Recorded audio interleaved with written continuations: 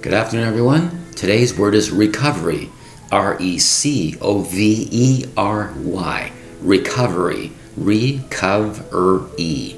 Now remember the spelling. R-E-C-O-V-E-R-Y. Recovery. Now the word recovery has many meanings to it. To recover from something, let's say for example you're in the hospital for a certain disease or an accident took place, your body takes time to heal. So we might ask, where's Brian? Where's Brian?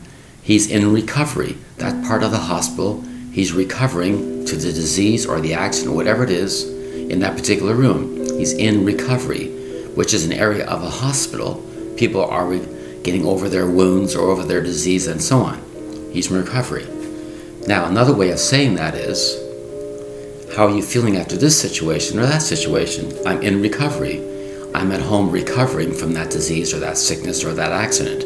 I'm in recovery. But somebody might ask you, after you've gone through that event in your life, it could be a major test, an interview for a job, you were just married, how do you feel about that? Well, I'm in recovery mode. When somebody means, my state of emotion is this, my state of emotion is that. I'm in a state of recovery. You might have gone through a traumatic time, good or bad. In both cases, it's still a certain moment of time in your life. It's called recovery. How do you feel about that? Well, I'm moving back to a certain position of life. That's how I will recover. Once I've lost, let's say, for example, you're in a major flood situation, you've lost all your belongings. And somebody says, how do you feel? Well, I'm in recovery mode. I have to start all over again with my new state of affairs, new job, new atmosphere of living quarters. I'm in a state of recovery. I went through the bad times, the good times will be coming up. That's how I will recover in recovery.